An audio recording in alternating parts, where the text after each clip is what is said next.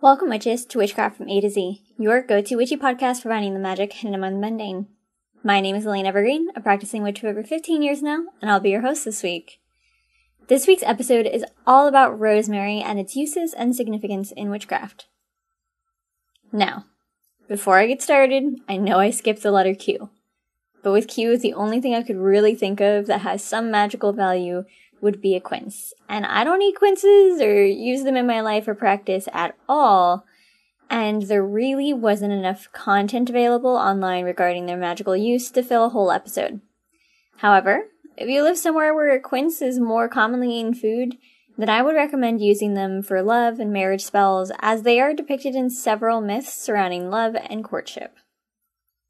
But that's that for Q. Let's move on to what this episode is really about, which is rosemary. Easy to find, inexpensive, inconspicuous, drought-tolerant, and easy to grow or propagate, rosemary, also known as compass weed, dew of the sea, elf leaf, guard robe, incensier, libanitis, polar plant, and sea dew, is one of those holy grail kind of herbs that you can find in almost every witch's arsenal due to its versatility and availability. All this hype didn't just come out of nowhere, though. In fact, rosemary has a rich history of possessing magical qualities, and one of those stories may be quite common knowledge for those who have studied the Bible at some point in their life, where the Virgin Mary threw her blue cloak over a flowering rosemary bush, causing the white blooms to turn blue, and allowing them to ward off black magic and evil spirits.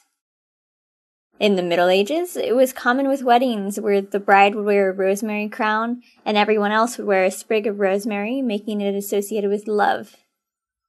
The Queen of Hungary, Elizabeth of Poland's Hungary water contained rosemary and was used to treat multiple ailments.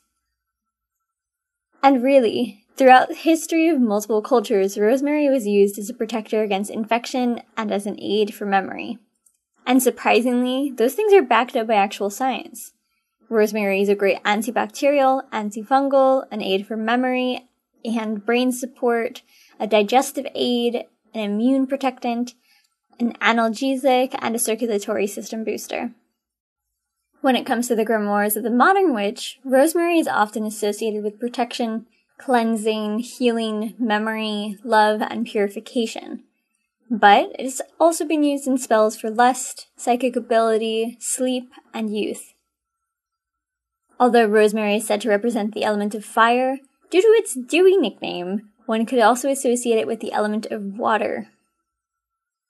Rosemary is one of those herbs that acts similarly to white candles and clear quartz in rituals, substituting herbs that people don't have for most types of spells.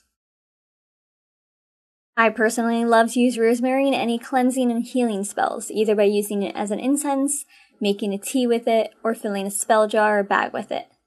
But there are also many other ways to use rosemary in your practice.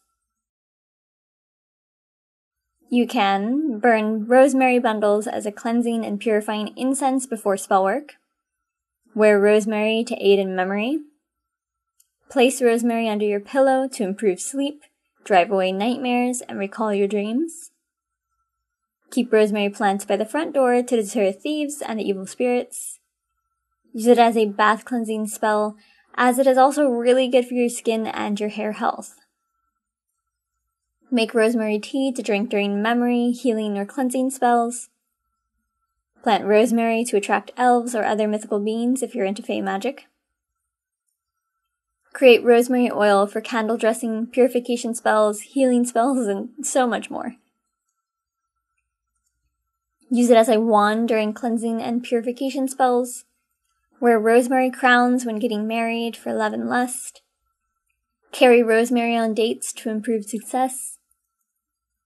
Bake with rosemary for health. Tie a rosemary-filled spell bag on your person to protect you during astral projection, or even during physical travel. Place rosemary sprigs on your altar as offerings. Keep rosemary in your pocket to improve success on exams and other mental challenges. Create a room cleansing and protection spray. And plant rosemary around your property to act as wards. To put these ideas to use, let's create a super simple all-purpose magical spray for cleansing, sleep, and healing. For this spell item, you'll need purified or holy water, sea salt, a few sprigs or teaspoons of dried rosemary, and a spray bottle. Cleanse your space, gather your ingredients, and fill a small saucepan with your water, a quarter teaspoon of sea salt, and your rosemary. Cover and infuse on low heat for 20 to 30 minutes. Turn off the heat, stir clockwise 9 times, or a number of times that is significant to you. Focus on your intention, and wait until it is completely cooled down. Then strain and funnel into your spray bottle. Use this water to cleanse your home, to improve sleep, to prevent nightmares when sprayed on your pillows, to focus in the office, and anything else that requires some protective, healing, or love magic. You can also use this in place of burning incense if you live somewhere where you're not allowed to, or if you just don't like to burn incense. But that's it! I hope you learned a few things that you can use to add into your magical practice using rosemary as your magical tool.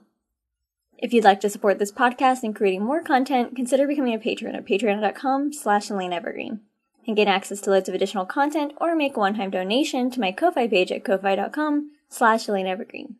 I'd love to hear from you all, so if you ever have any questions about certain attributes of an item, you want some witchy advice, or you just want to share something about your magical practice, please submit a message to me on my Anchor page at anchor.fm/witchcraftatz. I've shared the link in the description of this podcast, as well as any resources I may have used during the research for this episode. Don't forget to rate and subscribe where you listen to podcasts, and share with anyone you know who needs just a little more magic in their life. Until next time, witches.